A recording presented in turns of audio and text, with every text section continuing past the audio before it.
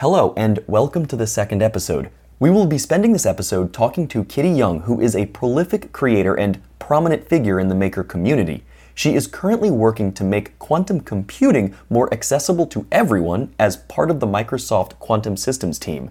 I first met Kitty at Maker Faire a number of years ago, where she was showing off some fantastic wearable projects using Intel parts. In addition to quantum computing, she is passionate about physics, art, music, and fashion design. So much so, in fact, that she has recently launched her own brand of science and nature-themed clothing using eco-friendly manufacturing processes. Let's get started. Welcome to the Practical Podcast for technical people who want to start their own company. From founding to building your business, we're here to help. I'm Sean Hemel. And I'm Harris Kenny. This is the Hello Blink Show.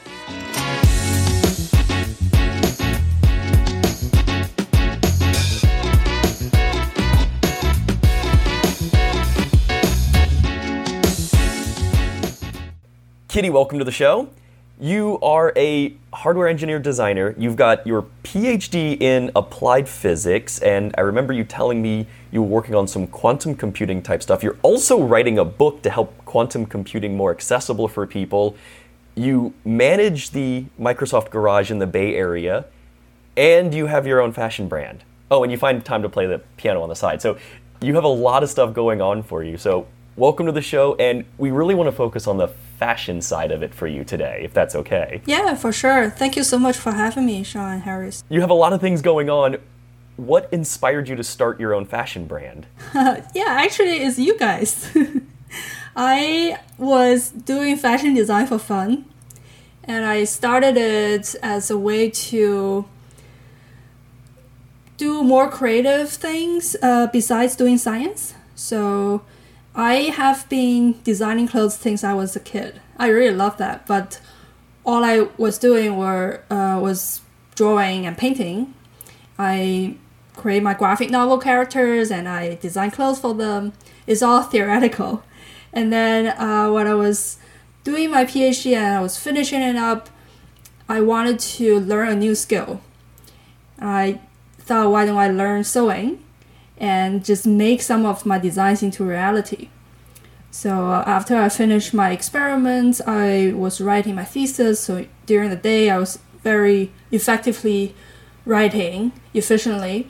And then in the evening, I learned to sew, and even my first piece of design was my own, the first piece that I sewed was my own design. And it was just traditional. I was only making things for fun. And the clothing were using existing fabrics. But then because I also do painting, I thought, why don't I put my paintings onto the fabrics? So I started exploring that and was able to make fashion design pieces that's uniquely based on the paintings, the graphics on the fabrics. And because I was also doing robotics projects with some maker friends, I thought, why don't I embed electronics and microcontrollers into clothes? So I started putting those elements into wearables, and I know there are a lot of great designers that's already doing that, and they're making really inspiring pieces. But I also want to make pieces that are wearable every day. So they are mostly made of fabrics, and I embedded the electronics and components, modules into those fabrics and make them change colors or move based on your body or environmental data. So this were all completely exploration, and it was all for is a hobby I do after work. But then a lot of friends, like people in our maker community and even strangers on the streets, they will ask me, where do I buy your designs? So I was just so curious. I didn't know how manufacturing worked for fashion, and it was not possible for me to make products all by myself in my own studio and do high volume production. That's impossible, and I don't have time and the skill for that. So I started looking into manufacturing, but also learned a lot of pain points and problems that's in the fashion industry currently. and I really want to change that. So I guess it's all driven by curiosity and just wanted to solve problems. So I started to build a brand, and it was a couple of years effort. And this year, finally, I got my first batch of designs produced. Actually, it's not exactly the first batch. I will actually talk about the very first batch I made in a little bit.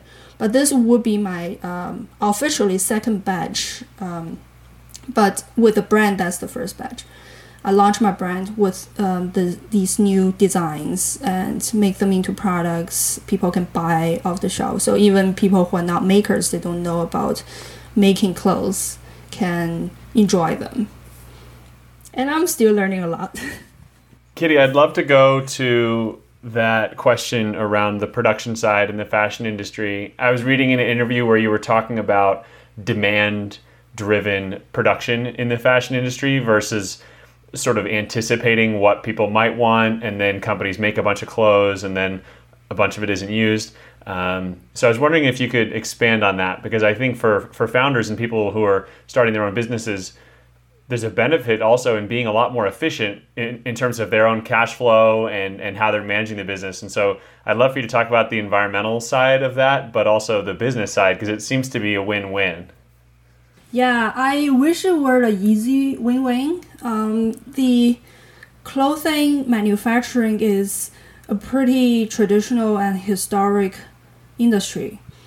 And because of that, it hasn't really evolved very much and adopt the latest technologies to help them very much. So coming from a technology side, I was a little shocked to see how clothing manufacturing is run right now. So give you a bit of background. I have my professional degree in condensed matter physics, and I've been doing solid state circuit design and chip design.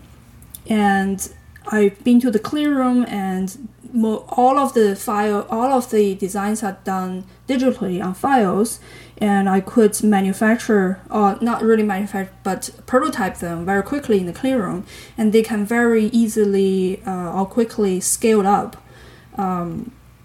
in a production to make large scale chips. And everything is done at nanometer and micrometer scale in a very efficient way. Of course, there's mistakes made, but you can always change the file and then redo your design. In clothing manufacturing, I was trying to see how that same kind of methodology transfers. It would follow very similar steps. You also start with a pattern design, and you define how you cut the fabrics and how to sew them together. It's called a tech pack, and it basically using documentation to describe how you would handle the materials and sew them together. But it's a super manual process still. There's some software that's trying to digitize all these processes and make more streamlined design, but it hasn't really quite connected to the cut and sew in manufacturing yet. So is going between fashion designer and pattern maker and manufacturer back and forth. So many human errors could be made during the process. For a designer to develop something could take more than half a year. Just a new piece of new style that could do that. And it really didn't make sense to me. Because we could already make things like nanometer and micrometer scale at high precision. We can't even make clothing that efficiently and quickly. And the time scale for like chip, if you're prototyping it, that's like a week or something. And then if you want to scale it, that's maybe a few weeks, and depending on the priority is pretty fast and streamlined. Clothing, that really takes a long time. And then is also a very segmented market. There are so many different manufacturing facility around the world, and they all do things differently. And also because of cheaper labor in developing countries, a lot of brands will go to those countries for production, and there they have very high quality and good skills. But then people there have the mindset of only doing mass production. So they're not very supportive of independent designers. If you want to start as a new brand, usually you want to start small, you want to test the market, and then see how you react to that. But then this kind of structure doesn't support that. You go to those very good manufacturers, they just ask you, how much are you ordering right now? But you think, I want to do the development with you, and I want to make sure that the sample you are able to do it, and I want to know how long it will take you to deliver it. But they don't want to do that step. They just want to go directly to tens of thousands of order, that kind of scale. So it's not supportive for creative designers, especially our designs are not using any standard patterns. And then you need to find someone local to help you with that. But the process is, again, very, very manual, very slow, and also more expensive if you want to do it in United States. But eventually I had to do that. I actually found manufacturers in the States to do them at small scale first, and they have the capability to scale it up if you need. But they are more expensive. The cost is higher. But yeah, that's a lot of back and forth and pain points involved there. When you were launching this brand, you were finding manufacturers and finding a way to make this, more scalable for sale. What were some of the fears you had initially? Because you said that you've learned a lot in the process, and it sounds like you definitely have in figuring out how these manufacturers work. What were some of the fears you had initially, and what did you do to get around some of those? Or did they come to be not true, basically? Let's see.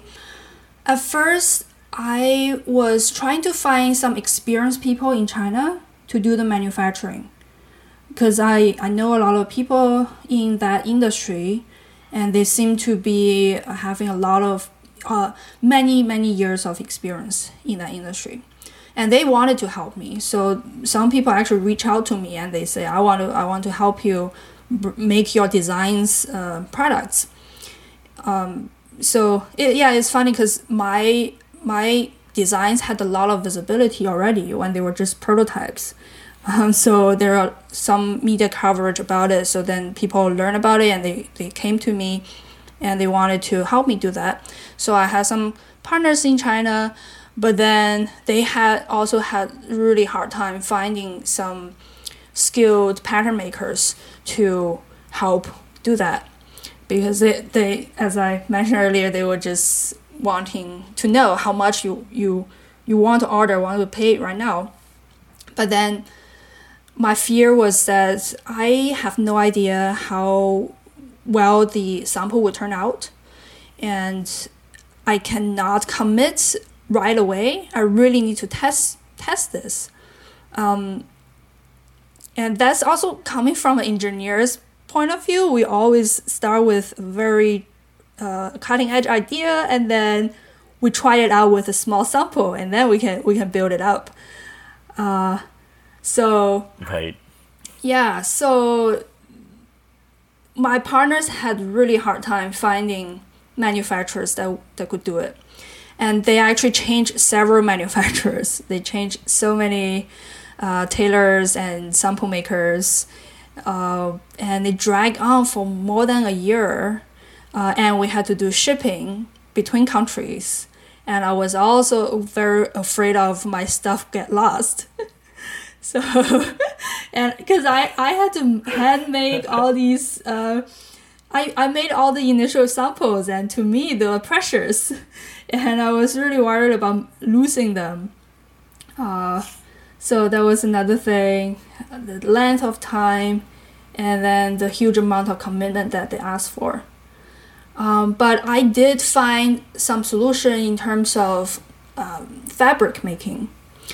So that was also a pain point, that is not just cut and sew, because all my paintings, all my fabrics are my paintings. So I first need to use digital printing to print them onto fabrics. I was able to find a company in United States, and I'm super happy with them. So I don't know if you want me to disclose who they are. But if you want to cut it later, we can do that too. So they are called Spoonflower, and they are a online service. They have a website. You can submit any kinds of digital files. They would print it onto all kinds of fabrics. They send you samples of fabric texture. You can feel it, and you can print your whatever image you want on the fabrics. And then you can do the repeats and design all online. So I really love that kind of methodology, because as it really gives power to the designer. You can see everything clearly. You can see the options and your price points. Everything is so transparent, and they can ship any volume. You can make do a small test sample, and you can also order as much fabric as you want. So I thought that clothing making should follow the same method. It should allow designers to use some online service to do design and submit a standard type of file that would then send to the manufacturer, who knows how to download it and be able to reproduce. But we don't have anything like that. So my partner in China also tried finding fabric printers. They actually have a lot of facility that can do really good fabric printing, digital printing. And that's not like a difficult thing for people in China. But again, they were saying you have to order 100 meters right away. Otherwise, we're not going to do it. So exactly the same thing with clothing making. So it really doesn't help with creativity. And I think in the future, people are also more interested in unique outfits that express their personality and individuality. So everyone would be very different. And also in terms of fit, everyone's shape is different. Body, we're right now using the cookie cutter method, trying to find the size that fit us. But really, we have to get to the point that allows people to choose whatever look they want and would exactly fit their body. So this actually brings up about the overproduction problem. So earlier I wanted to answer Harris's question about environmental impact of fashion industry. That's also something I learned along the way that was heartbroken. I loved fashion because I think it's a form of art and is a platform for creative designers to leverage their creativity and support people who like unique items. But turn out because of this mass production pressure that's put on from the manufacturer, but also because the development process is so long and human labor intensive, plus that all of the factories think that they can make more profit if they turn on the machine to reproduce in one go than turn on the machine to make one piece. Most of the bigger brands, they go to developing countries and people are paid very cheaply and people don't work in very good conditions, but then they mass produce these clothing that are not really creative, they're not really designed. And we see them all over the place in department stores. And they're just lying there. They go down rounds of discounts, still people don't want them. a lot of brands they try all kinds of ways to get rid of them. They resell them, and they may donate. But some brands are even afraid of hurting their brand image. They would rather burn them or send them to landfill than donating or selling cheaper. So turn out the waste is 30% of garments ever made and never sold globally. Wow. Yeah, and the burning and the process of making clothing and wasting all these resources contribute to 10% of carbon footprint. We can find the numbers all over the internet, but then still people don't quite know about it. I think we are only at the time that more education of consumers have become more available on this topic. Only right now small number of people start to realize it. Existing top fashion brands, a lot of them waste tens of billions of dollars every year. So it really doesn't make sense, and this whole system does not support creativity, and then it generates so much waste. So I think fashion industry should be driven by art and creativity and need. We shouldn't be making anything until someone already wants it. So your proposal for this, let me see if I'm following here. Your proposal is to enable more boutique type of artists to create these garments, such as yourself, and go after what people need, what people want, rather than mass producing and throwing away 30% of it. Is that correct? Yeah, I think so. And a lot of people would think we should do more localized manufacturing and meet the demand of people. And I also think that we need to give people tools to do any volume of production. So take 3D printing as an example, is a perfect example for this. And it doesn't have a long history. I think it's a whole new industry that uses 3D printing as, I think, the latest, most mature technology out there in the past couple years, which is the methodology is all digital, and you can now buy your own 3D printer.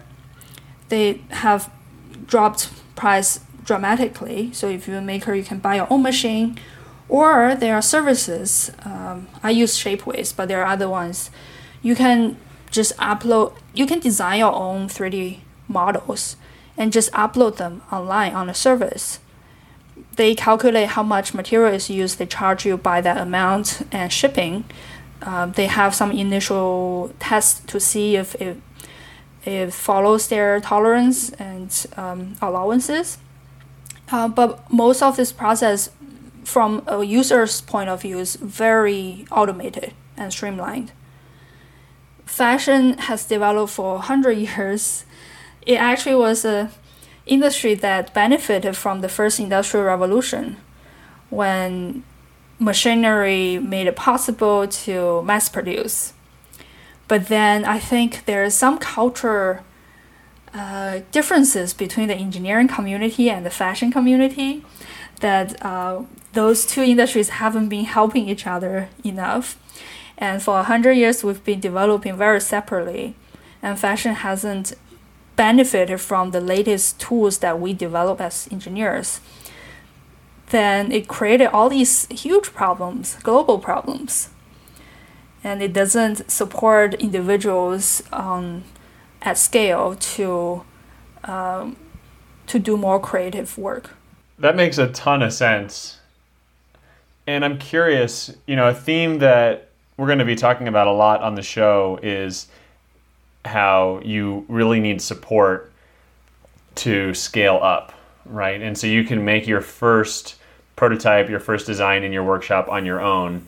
But it sounded like in order for you to reach more people saw your designs and they loved them and they wanted to buy them. But in order for them to buy them, you needed to find the right suppliers to help you actually bring these things to market.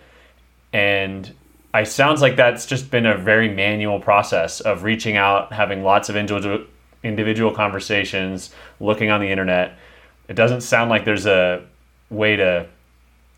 shortcuts on that. It just seems like a lot of work. Yeah, is that right? Yeah, because it's like fashion is also is not a rational industry.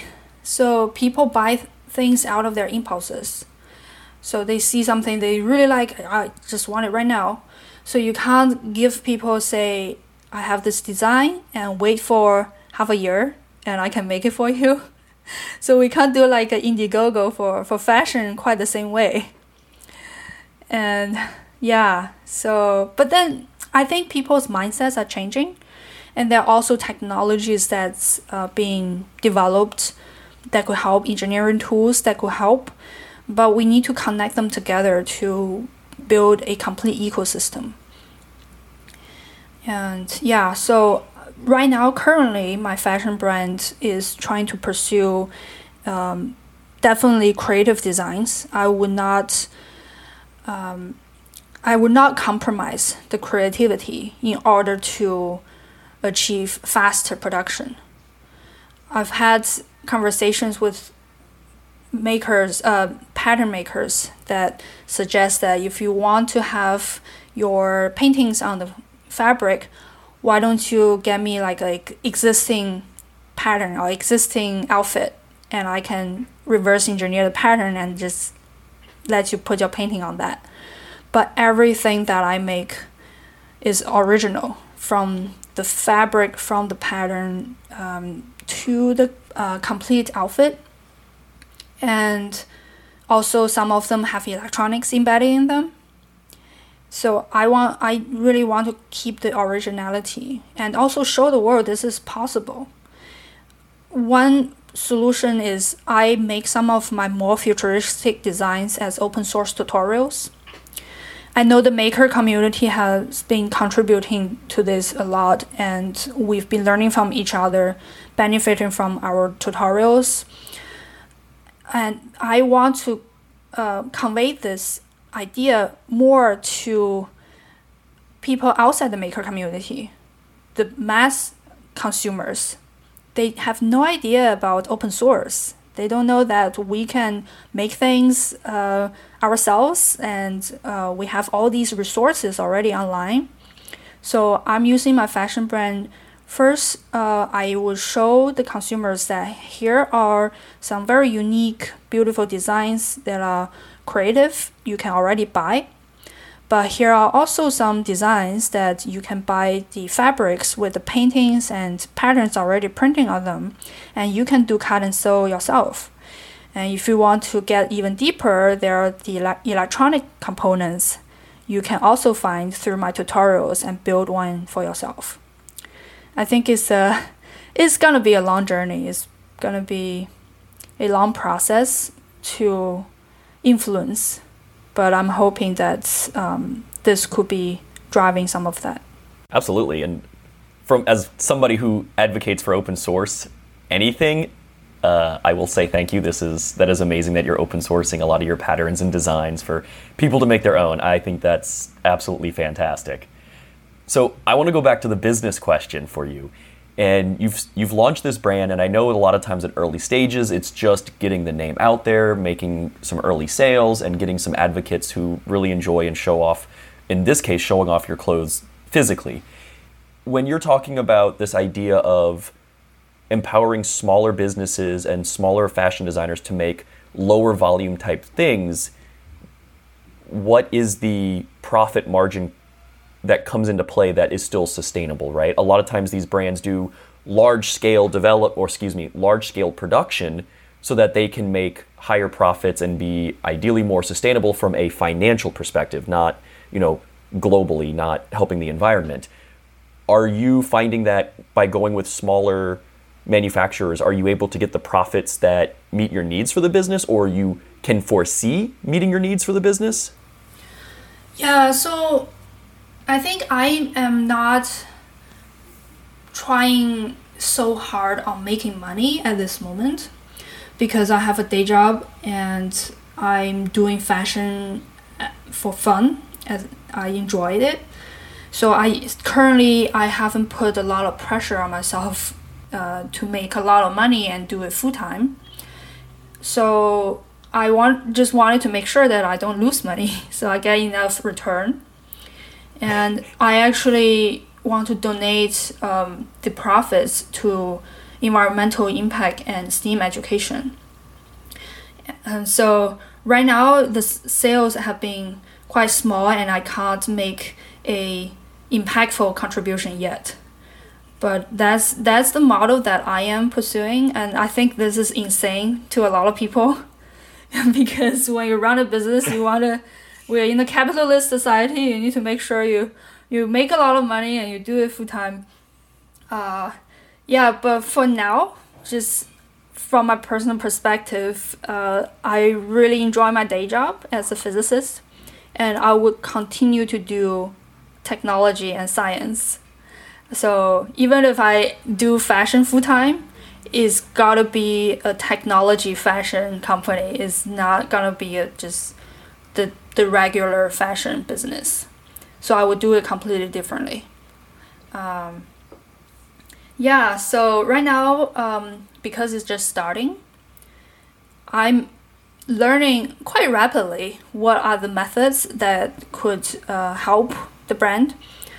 And I think physical presence makes a lot of sense for a fashion brand because most people want to try it on to make sure they fit and the fabrics they like. So physical pop-up shops are good opportunities. And getting into some collaboration with boutiques will be helpful. Of course, I have a website that people can buy from the website, and I've been getting some sales from there too. Right now is at the time of analyzing the data to understand what makes the most sense and which ones are more popular. So, but then I will not compromise popularity to reduce my creativity and just to meet certain tastes, because I think everyone wants something different, and I really think there's no trend in fashion. The trend in the future is individuality. So I would not say, oh, this is a popular color this year and I'm just gonna produce this color. So yeah, I think I'm a little crazy in this business, is that I not following any of the traditional how do you say, for fashion there are a lot of ways you have to follow, and you need to play with people's vanity and superficial interests. But my brand is called Art by Physicists, and I'm using that to communicate about technology and science as well. And there's definitely a audience that likes it.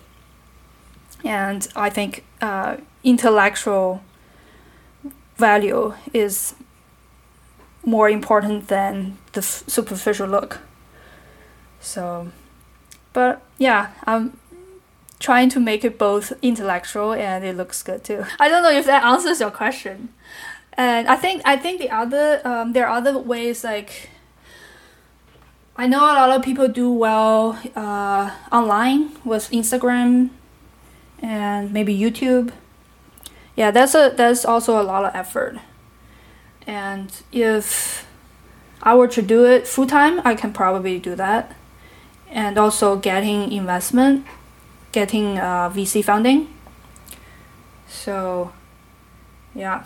That's awesome. I think that definitely answers the questions. Yeah. I mean, this has been really interesting. You are talking across so many different areas. I think a lot of people who start companies are like that. They have lots of different interests, and then they tend to focus on one thing if they're promoting their new business or a new brand, like in your case. But if you ever get a chance to talk and hear about other things they're interested in, I think a lot of people have a lot of different things that they want to talk about, and your ability to jump between those different things has been a lot of fun. Thanks. Yeah, I have a lot of patience in things. if you notice from my website, I have so many things that I've been developing over a long period of time, and eventually they scale. So I'm not the type of person who just want to make money in a couple years, but I have some patience to develop technology and shift culture and change gradually how industry can improve. So I have quite a few parallel projects that could also help the fashion industry. Wow, that's amazing. So I think we got to wrap it up. Where can people go to find, either check out your clothing or buy it? Can you give us a website? Yeah, so the brand and the company is called Art by Physicist. The URL is my name. Is Kitty, Kitty, yeung.com. If you just search, you'll probably see two websites. One is my personal one. It's called Art by Physicist, kittyyoung.com. You can find the shop on the front page as well, in the homepage. You can find the link there. Or you just search for kittyyoung.com and it should pop up too. Great. And I have to say, your pieces are absolutely gorgeous. It's a lot of science-based things, so stars and planets, and the ones that integrate electronics are very tastefully done, right? The things twinkle in not an obnoxious sense. They look so good. So congratulations on starting this brand, and I know you've been working on it for a very long time. The pieces look absolutely great. Thank you so much. Yeah, and I have some upgrades and future designs that will have more technologies embedded in them. So yeah. Ooh, I'm excited to see these. Yeah, so that's also a way to, the fashion brand is also a way to try to integrate the tech and fashion industries as much as possible. I've been also going around giving talks in both communities, and there's a huge effort by very interesting companies that do e-textile, flexible electronics. There's an industry, but oftentimes they will make things without really knowing where they will apply their technologies in. So like they put sensors, flexible sensors and flexible circuits, and then usually they end up being like sportswear or medical devices. But I wanted to show people that, hey, fashion is actually a very interesting case for applications. Everyone is wearing something. They're not always wearing medical wear or sportswear every day, but they're wearing whatever they like. And they could be beautiful, so why can't I put functionality into my beautiful dresses? So that's the other side of converging technology and fashion together, is by literally putting technology into clothes. That's such a cool venture. Yeah, I'm excited to see what other pieces you come out with that integrate all this stuff. Thanks. Yeah. And if people want to look up on the tutorials, they can also do DIY, and they can find those on my website as well. Perfect. There you Thanks go, so for all much. you makers. Yeah. Yeah, exactly. For makers, check out the tutorials.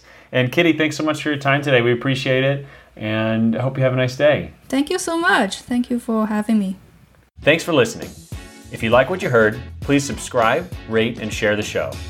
Let us know what you think on Twitter at HelloBlinkShow. Find show notes at helloblinkshow.com. The Hello Blink Show is shared under a CC BY 4.0 license by Skull Riza LLC and Kenny Consulting Group LLC. The intro and outro music is Routine by Amin Maxwell and is shared under a CC BY 3.0 license. This song can be found at soundcloud.com/Amin Maxwell/routine. While you have us for like the next 10 minutes, do you have any questions for business and marketing? Yeah, what are you working on? What's keeping you up, or what is lingering on your to-do list that you haven't been able to cross off for the last 2 months? I just feel I don't have enough time. That's really it. And I need a partner that could really take on more of this sales and marketing. So, yeah, and I'm moving. Well, I think for your sales and marketing side for the business, it's hard to get full-time help, but I think it's definitely, something where you could potentially get someone to help with like a small part of it. Like, running social media is something you could potentially get someone to help with.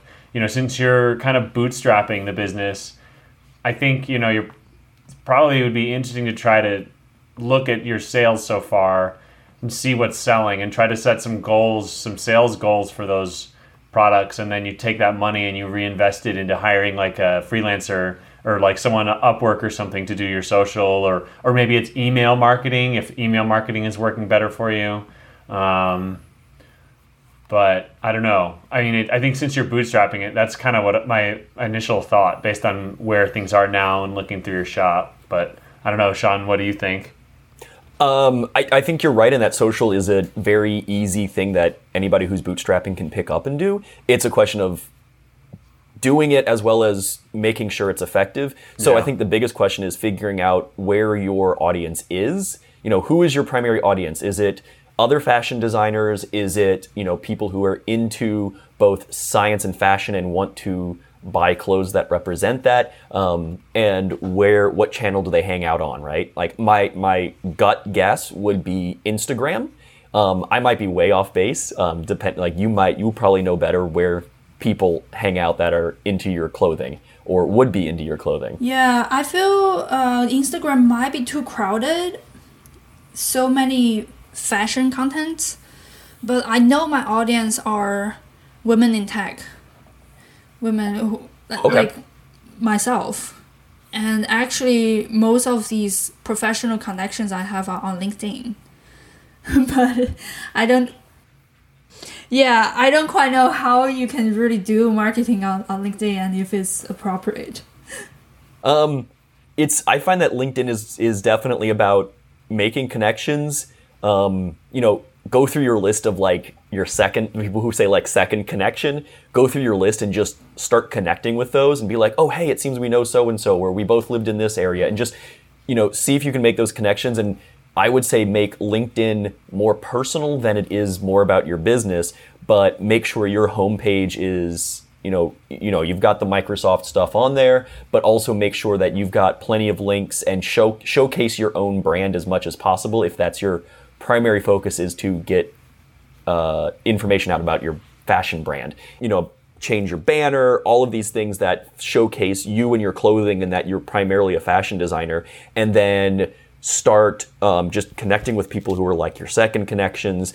Anytime you go to a conference or an event where you're meeting people, the other women in tech, always get their card and add them on LinkedIn. That's easy. And then I would just start posting, because LinkedIn's feed section now operates a lot like Twitter. It's a more professional crowd, but hashtags absolutely work. You can mention people as well as joining groups. And, everyone says join groups. I personally haven't found a good way to actively engage in those groups. So if there's one that's like, tech fashion designers that you can join or start and get people talking on there or contribute to, that's another good way. But I think the important thing is to just make your LinkedIn page represent your brand, and then try to like post, I don't know, once a day, once a week, just regularly on there, hitting your hashtags about something that you've done, that you've learned for your fashion, for your brand, right? Like, oh, this pattern came in, or I discovered this, or, I released these new things. And I think to me, that's what I'm discovering as when people talk about sharing your story or telling your story in marketing, it's really just giving people these updates and insights into your life through the lens of whatever brand you want them to see. So if you want them to see the fashion brand, make sure you're consistently posting on LinkedIn. And I do see you posting on social fairly often. But the big thing is, I would say, make sure your LinkedIn page just reflects that. Mm-hmm. Yeah. Well, yeah, that's actually my personal dilemma, is that I don't want people to see me as one or the other. I'm really a both. That's what makes me, right, is physics and art. So I'll be careful with how people perceive my information, because I don't want people to think I'm doing full-time just to do fashion, because that would not make my brand, because it's all about science and STEAM. And yeah, but I have been, when I earlier in my career was all about science, and then people were missing the creative side of me. So right now I think is balanced, and I will try to keep it that way. If people want to follow on social, I have a brand account. It's called Art by Physicist. Very easy to find on Instagram. Thinking maybe setting up a company page for Art by Physicist on LinkedIn, and then seeing if you can post from that, and then it just takes work on LinkedIn because then you have to go through and like connect with people, but that's another way to start, and then that way you can keep your personal page separate from, say, your fashion brand. Yeah, I am doing that right now. But then, like Harris was saying, like, you know, if you want to spend some money, look at hiring somebody, say, part-time to help create posts and figure out who's interacting with what with your content. Yeah, and you know, I'm a big believer in email marketing. You know, if you can get people to subscribe and you know do some sort of regular newsletter as a way to show your new products, and you know, in the newsletter you can show the sort of diversity of your interests by talking about different things in there. Whereas on social media, you know, you just get like that one post and it's hard to talk about two different things. I think that might be something interesting to spend some time on. I know you've got a subscribe button on your website. I'm curious, like, if you know people are signing up for that and how many people you've got signed up for that. But that can be the kind of thing that can be a really, really nice direct driver for e-commerce transactions, you know, because you get that, these earrings look cool, click buy, you know. How do you get people to sign up on the subscribe? So, you know, there's a couple of different ways to do that, but I think the most important place to start is just by having an interesting newsletter, by like you need to commit to it regularly, posting on a regular basis so they know they can expect it.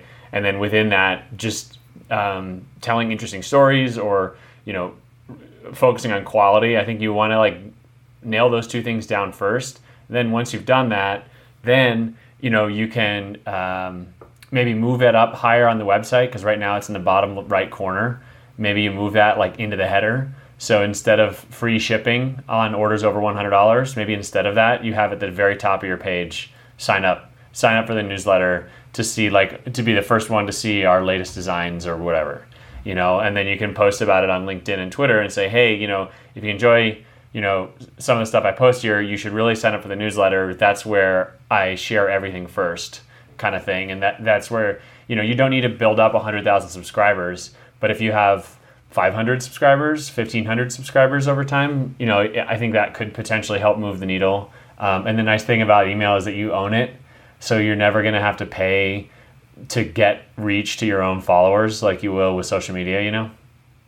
So that can be a good way. And running and distributing email newsletters is obviously not expensive, and I think people are used to that. And I think newsletters are kind of up and coming again. They're really kind of on the rise, I think, for a lot of reasons. The only thing I don't like about email, I think email is great because the click-through rate is so fantastic with email, and you can make it personalized for your audience, and it's a self-selecting group.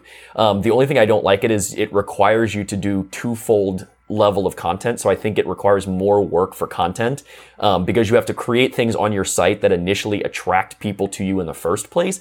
And then you have to make a compelling newsletter that people click through and continually read. And I think it requires both of those. So I think, you know, the combination of like blog or whatever it is plus newsletter requires so much extra effort that I don't know if it's worthwhile for a single person unless you can get, you know, help or devote more time to creating content for both of those.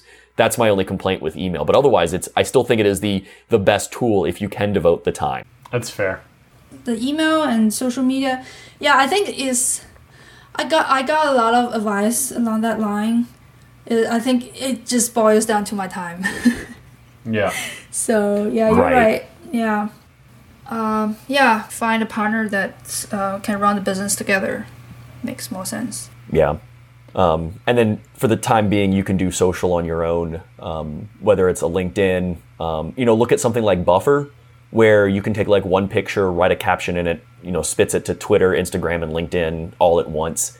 And that can help multiply your output for content for social media. But I mean, yeah, social media is okay, but I think if you don't have a lot of time, it's the easiest way you can tell your story. Yeah, at the end of the day, everything boils down to ads. I just found that all these biggest companies that make the most money are ads companies, and is a little bit, I don't know, is coming from the science side as a scientist, it just is not the purity that I was looking for. But then everything ties in that way together. Yeah, even when you're in science, you write paper and you have to get people to read your paper, and it's again about marketing. So yeah, I can look at it from a very positive angle. Yeah, I mean, you might want to think about things like referral codes, and ways. I think because you have like a brand that people are, I think, more likely to be like interested in than like a big corporate brand.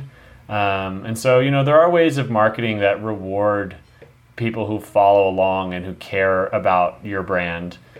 Promotional codes, referral codes, things like that, where they could say, hey, maybe this isn't for me, but this looks really cool, and there's this code in December, I'll reshare it because maybe some of my friends might like it. Whereas like I think people wouldn't do that for a big brand. Like if Uniqlo is having a sale, I'm not going to be like, hey everybody, check it out, Uniqlo is having a sale, because they don't need my help.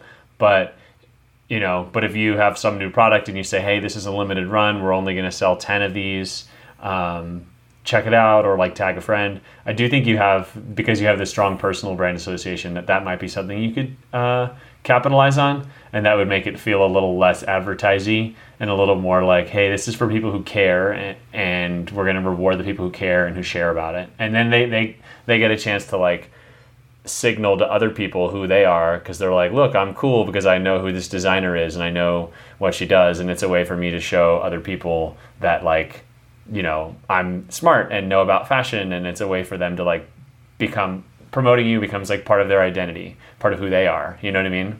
Yeah, well, if you see something from my posts, and if you want to make any suggestions, I would love those. Okay, yeah. Thank you for all these great tips. Yeah, no. It should be you guys' show, so it should be that I interview you for input.